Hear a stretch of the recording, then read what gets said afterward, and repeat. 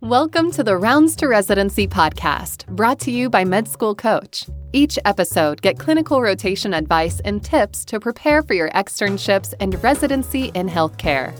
We interview preceptors and physician educators who will prepare you for your rotation and improve your clinical experience. Now, here's your host, Chase DeMarco. Today, we are joined by Basil Kawash, a board-certified allergist and immunologist who has a wide range of medical expertise and with a specific focus on asthma and rare immunodeficiencies. And Basil, thank you so much for joining us today. Thank you, Chase. And I think you're going to be the first allergist immunologist on the show. So this material in particular is going to be very unique from some of the past episodes. And I know you're very active in some other spheres. I think we met on Clubhouse. So this in general, I think is going to be a really fun episode to do. Yeah, definitely. Well, then let's start off with the icebreaker question. What do you think is the biggest challenge facing residents in your specialty? Yeah, well, first of all, I am honored to be the first allergist immunologist to appear on the show. Thank you so much for having me here. We are a relatively small subspecialty, and I will preface this by saying that allergy immunology is fairly unique in that residents can apply for fellowship through either the pediatrics track or the internal medicine track, which is where I came from. So we combine both adult and pediatric experiences, and most graduating allergist immunologists will go out and see both adult and pediatric patients, especially those that are going into private practice. Essentially, all of them are going to see adult and pediatric patients. Of course, within the academic world, you can kind of have a niche of seeing one or seeing the other. But generally speaking, I think that the majority of graduating fellows are going to see patients of a really wide range of populations.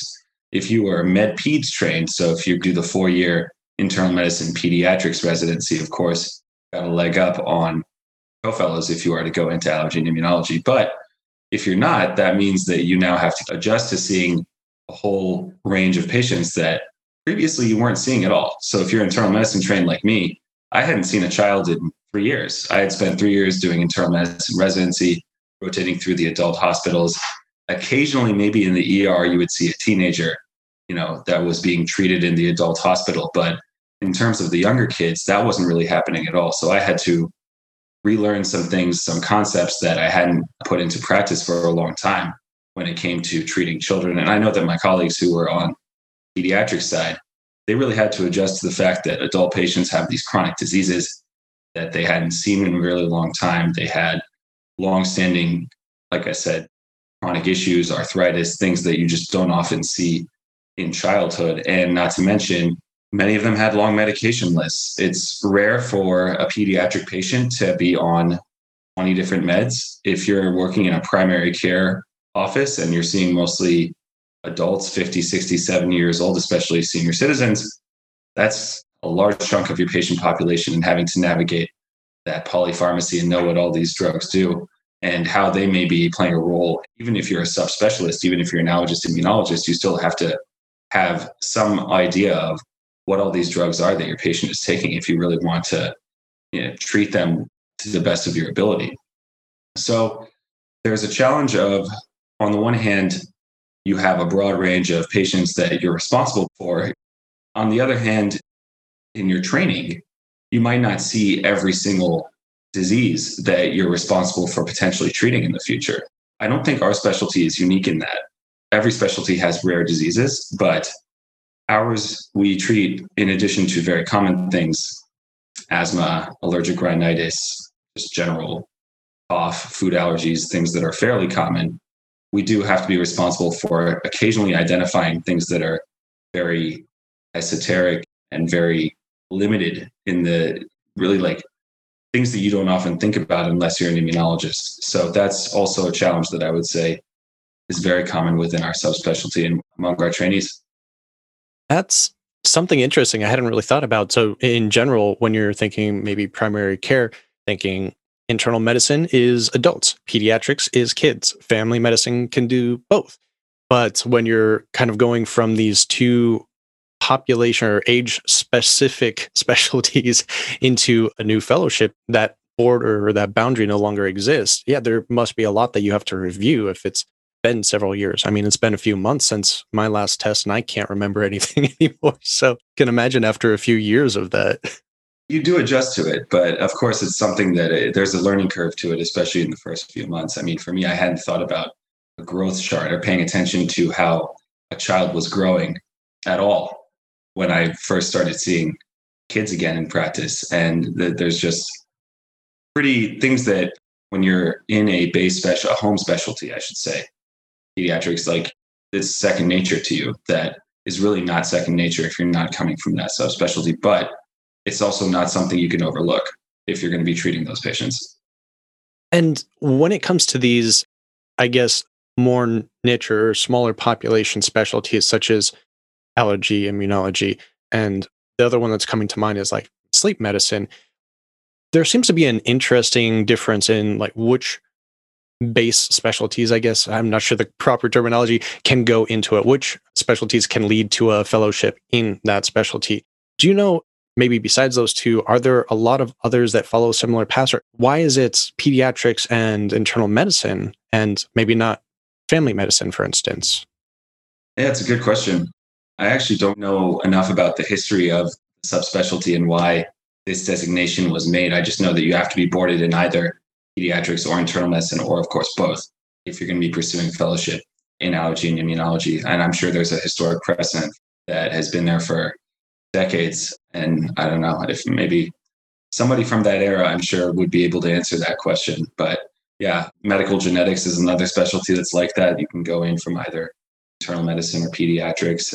But other than that, I'm not too familiar with other subspecialties that have that designation there. Fair enough. That was a bit of a curveball anyway.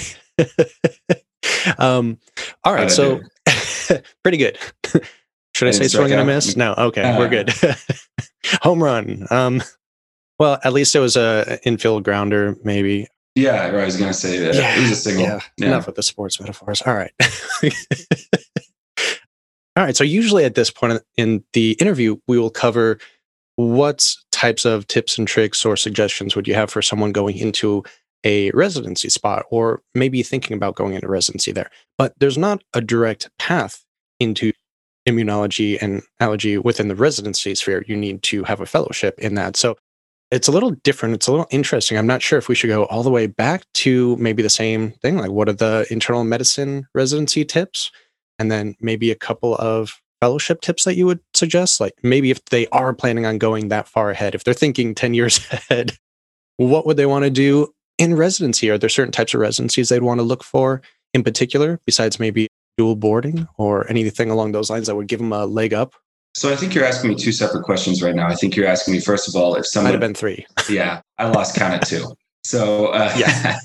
No, I think the first question you're asking me is what advice would I give to somebody who wanted to pursue fellowship in allergy and immunology and knew that they wanted to pursue it? Let's say they're a rising third, fourth year medical student or early on in their residency. I think my main advice would be you kind of have to take personal responsibility and try to gain the exposure to the subspecialty yourself, because it's not like cardiology where you're going to be rotating on a cardiology floor, probably as a med student, or if not, then certainly as a resident in either pediatrics or internal medicine, you will see some cardiology. It's guaranteed. It's built into the curriculum, the core curriculum of the American Board of Internal Medicine or the American Board of Pediatrics, I'm sure. Whereas with allergy and immunology, it's, like I said, it's one where you really need to have the awareness that you need to pursue experiences and exposure to it on your own. And if you're not able to have that exposure within your own institution, then I would say that you need to sort of get a little creative. Think about if there's a local practice somewhere where you might be able to reach out to somebody for some sort of a clinical experience with them, even if it's like 2 weeks as a medical student. A lot of times people will accept that. Or setting up an away rotation. That's also something that can be done occasionally in residency, but certainly in medical school. That's something that a lot of medical students did, at least pre-COVID. Of course, there are challenges now during the pandemic, but current medical students, I believe, would be able to make that work. I think that the other thing to be aware of is if you are a medical student and you maybe are considering allergy immunology don't know a lot about it. I could spend a lot of time talking about how our specialty isn't just treating runny noses and snot and telling people not to run around in the grass all the time. But that's just something I need to put out there for people to just keep in mind if you're a medical student, that there is a lot more to it than that. And there's a lot more of sophisticated treatment, and there's a lot more clinical depth than you may not realize if your only experience with an allergist is being a kid going into the office and getting allergy shots.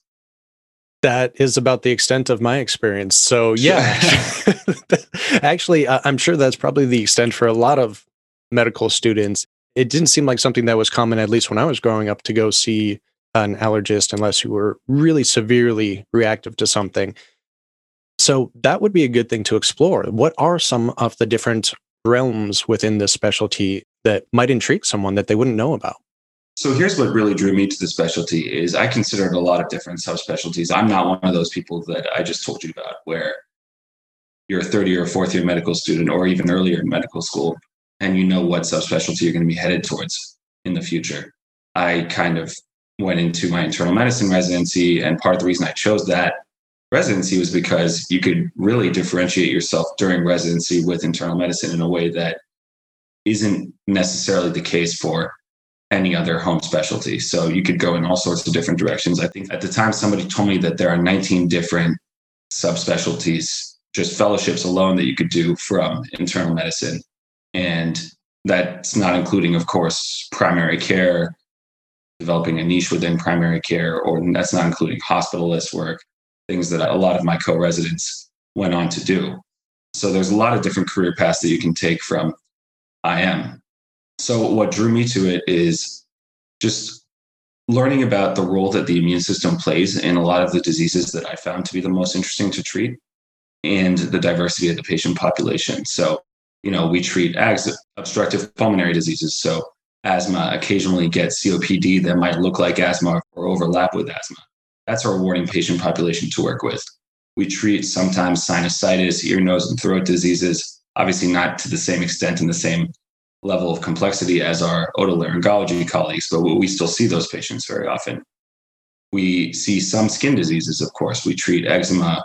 We often will treat chronic urticaria, chronic hives, and contact dermatitis, which is essentially contact allergy rash that I'm sure you know about, but people who may be listening to this may not understand the difference between a contact allergy and an environmental allergy, but we treat both kinds. And the immune system plays a role in all sorts of different, as I'm sure you're aware, gastrointestinal diseases, things like eosinophilic esophagitis, food allergies, and food intolerances. That population also makes up quite a number of my patients that I see as well. So I think the diversity, I would say, of diseases that implicate the immune system in them, and the fact that you can really be a generalist and know a lot about a lot of different organ systems while still being a specialist within the immune system is really a huge difference maker, and something that, drew me to the specialty at the time. Do you know students looking for a clinical rotation outside of their school's network? Students can reach out to preceptors nationwide and schedule their own rotations. You can even refer a friend and earn credit towards your future rotations. Go to findarotation.com for more information. That's Find a Rotation, your medical and healthcare clinical rotations platform. Yeah, it's really interesting because a lot of the diseases that you mentioned, if you're talking asthma, COPD, you're thinking going to a pulmonologist. If you're talking about skin rashes, and you're thinking about dermatologist, and you mentioned the eosinophilic esophagitis, so you're thinking ENT. And I don't think, at least maybe this is because of how we're trained with the boards and such, but you don't really get any specific allergy questions that aren't associated with, a larger system or a larger specialty. So I learned a lot right now. I'm sure a lot of the listeners are too. And I guess that also gives a lot of options then, because let's say someone wanted to go into dermatology, but it's a very competitive specialty. They got into IM. Now they have a route to at least, do some of those derm aspects, even if it's not completely, 100% focused on that. Yeah, I think that's absolutely true. So a couple of comments on that. I think you're not wrong in pointing out that those diseases that I think of as allergic and immunologic diseases are, you're looking at this just from a purely USMLE test standpoint, those are going to be filed under gastrointestinal, dermatologic, respiratory, etc. You're not wrong about that. A couple points though. One, if you are somebody who likes to collaborate, especially collaborate with other subspecialists, then this is a great specialty for that, because we have colleagues, a lot of times I share patients with pulmonology, I share patients with GI. We look at the problem from different angles and really try and bring in the experience of both of our subspecialties into the problem solving on behalf of the patient. I share tons of patients with derm in my practice, and it's really one of the huge strengths I feel like about not only being in allergy and immunology, but being at an academic medical center, is that there is this door open to collaboration with other specialists and subspecialists. So I think that that's certainly a good point, but it also leads me to the idea that maybe somebody who's a third or fourth year medical student hasn't fully figured out that choosing your specialty and then your subspecialty is not where your differentiation as a practicing physician ends. You know what I mean? Like, you go into a specialty, let's say internal medicine, then you go into allergy and immunology. Not every single allergist immunologist has the exact same range of conditions that they treat. And not every single allergist immunologist has the exact same niche, if you understand what I'm saying. So if you are somebody who really, really likes asthma treatment, for instance, you can make that your niche if you're in a big center. You can be an allergist immunologist who is focused on this particular type of disease or this particular category of diseases. It doesn't mean you're never going to see any of the others, because of course, you have to be on call. You have to take consults. You're going into the hospital. Sometimes you just have to see whatever comes through the door of the office. But you can develop a particular area of focus if that's something that you're really drawn to. Same thing, you mentioned derm. If you're interested in diseases of the skin and maybe you don't think you're going to match into derm, I guess you could look at that as a life hack. You could just be like, I'm going to go into, I will say, allergy immunology is not an easy fellowship to get, but I do understand that there's not easy and then there's extremely limited in terms of number of spots available out there with something like dermatology. But you could look at it as a life hack, be like, you know what? It might be just a dice roll to try and get into derm. And if I can do medicine or peds and do allergy immunology and see some derm along with some other things, then that's going to make me happy. Some people might look at that and say, hey, that's right up my alley. So I think that's another thing I wanted to just point out to you. So you can really subspecialize. I guess I didn't think about it in that aspect. I would assume that you kind of take whatever the patients are in your local demographic. But if you can subspecialize that much, or maybe pulmonology, you don't really like the critical care aspect of being a pulmonologist, then you could consider this route as well. Yeah, or sometimes people will go into pulmonary and critical care medicine, and sometimes they'll just be intensivists and work in the ICU and not really see a lot of pulmonary medicine. Other times they'll decide, hey, I'm going to work in the cystic fibrosis clinic and just really dedicate myself to treating CF patients and not do very much ICU life. So that's something that I don't think that I was cognizant of when I was a clinical medical student or even early on in my residency, the fact that people really do continue branching out even after they've completed all of their training. Yeah, it seems like there's nearly endless branches to medicine, and we really don't know that much about it in med school. So we're not able to really make informed choices on what's going to be the best path for us because we just don't know about them. I had a recent guest that started off in internal medicine. They went into, occupational and environmental medicine, which I'd never even heard of before. She said, yeah, I didn't until my last year of residency. So there's just so much that as medical students, we still don't know. And if we don't know that, I fear that we make rash, uninformed choices, and that's probably increasing a lot of our burnout and just general stress and ability to get the work-life balance we're all aiming for. Right. Yeah. I mean, that's a great point. At the same time, you're going to burn yourself out if your goal is to try and see literally every single thing that your medical career could possibly look like, and you're a medical student, you're going to burn yourself out just trying to do that. You can't stretch yourself too far and just do like basically you can't divide your entire medical school experience into just 1-day rotations with every single possible subspecialist out there within every single medical niche in the whole world. That's never going to happen. But you do just have to step back and realize that what you're getting is the clinical experience that you're getting, I'll put it that way, is just a piece of the pie, so to speak. You're getting a slice of reality. You're not getting every single thing. And the last thing you want to do is just be like, okay, I'm graduating from medical school.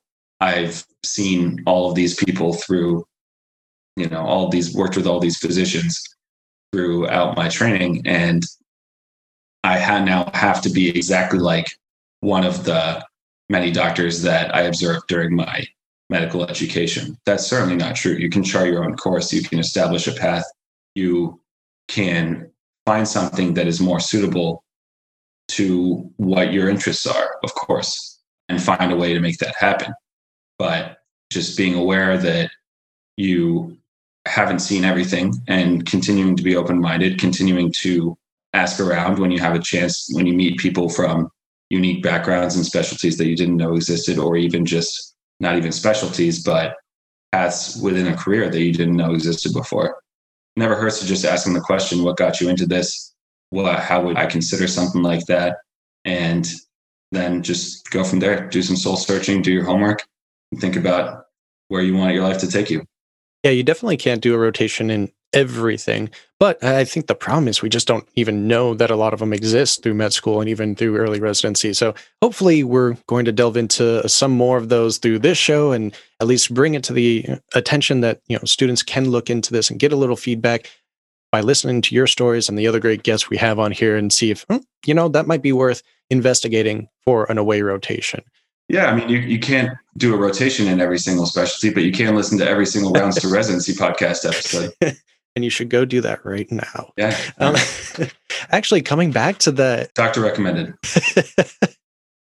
Coming back to, you mentioned before, the away rotations, and at least from my experience, which is very limited in that didn't seem to be an option available to many students. And let's say someone listens to this podcast and they really want to do an allergy immunology rotation, but it's not available through their school, or it's too expensive through VSAS, or they went to a school like I did that couldn't apply for VSAS. Are there any other resources that they might be able to reach out to in order to gain some actual hands-on experience? It's challenging. I mean, we occasionally will take, I don't know that we've ever taken an outside medical student, not since I've been here at least, but we will occasionally take outside rotating residents to join us for a rotation. So that's always an opportunity that, as a student, I get it. It's hard. You have core rotations that you need to complete. You have board exams that you need to take. You have responsibilities within your school. You're broke or close to it because, you're paying all this tuition money. It's expensive, as you said, to apply through VSAS and to travel somewhere and be responsible for all of your own expenses. Go to a new city to do an away rotation. I would say somebody who doesn't have that opportunity easily available to them should probably put that off until residency. And I think that if you are a resident and you're very interested in doing an allergy and immunology elective at another institution, I can't imagine that, the majority of academic allergy and immunology departments don't occasionally offer those opportunities. And if you let somebody know early on, like, don't wait until, beginning of your third year of residency and fire off an email to somebody and say, hey, can I rotate here for a month? I'm setting up my schedule right now. You can't do that. But if you are at the end of your first year and you say, I'd like to set up an elective either next year or the year after, and just start that conversation going, I think that that's probably more feasible for the group that you mentioned, those that don't have the opportunities to do electives at their home institutions to try and achieve. If you can do it during your residency, on one hand, you're getting paid, you can make it happen easier. And on the other hand, people are going to want to take you on and show you the ropes. And it shows that you're truly interested as a resident and potentially applying for a fellowship in it. Okay, good points. Yeah, I suppose at that early stage as a medical student, either way, you're going to have to make it through internal medicine or peds. So that should be your main focus at the time anyway. It would be nice to potentially see like the experience, the light at the end of the tunnel, if that's something that someone's really interested in. But you'll have plenty of time later on, I suppose. Yeah. Well, I really think that this has been a unique specialty that we've dove into. No? Dived? Oh, We dived? took a deep dive. Divided? Yeah. We divided into? Yeah. Oh, Divided boy. it. It's Friday. I'm getting slap happy. This is not good. Split the specialty right down the middle. Allergy and immunology, equal parts. There you go.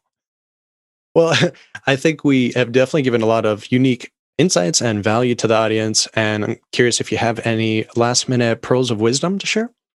Sure. I mean, I think that as we discussed before, you want to, of course, know why you're doing something before you do it.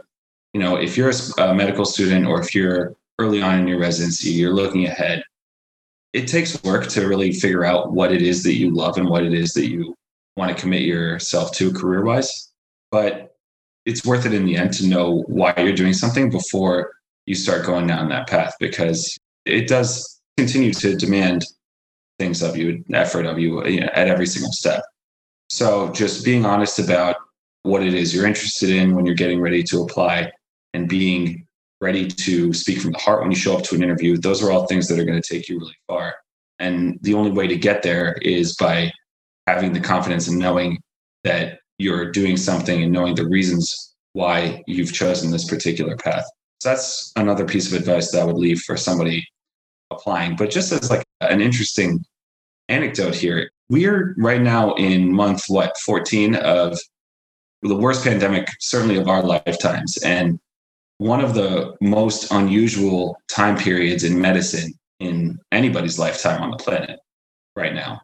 I think, putting on my immunologist hat right now, immunologically speaking, this pandemic has, to me, opened up just how fascinating the immune system is. And if you really step back and look at it that way and really see that the immune system, as I alluded to before, it touches every part of the body. It's something that all of us depend on every single day, even during times when we're not thinking about it, and often take for granted, unless we've just seen a patient who has an immunodeficiency or happen to know somebody or happen to be personally affected by immunodeficiency.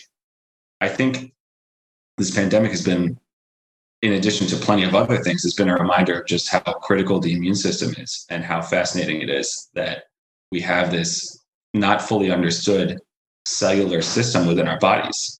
More people are going to be looking at it in the future. And I think it's a great time to be an immunologist and an expert in that field. Definitely agree. And as a previous germaphobe, I've always been a bit more interested in the immune system than most. But all right, where can the audience find you to find out a little more or to contact you? Sure. Well, I am available on Clubhouse at BasilMD, BASILMD, and recently joined Twitter at BasilMD0. Got it. And we'll definitely put those in the show notes. I guess I'll probably be seeing you on Clubhouse maybe a little later today or next week. Yeah. Well, Dr. Basil Kawash, thank you so much for coming on the show today. Thank you, Chase. Appreciate it. Thanks for having me. The Rounds to Residency podcast is powered by Med School Coach. To access Med School Coach services, like USMLE tutoring or residency admissions advising, visit our website at medschoolcoach.com. Good luck as you prepare for your board exams, and we hope you tune in again next time.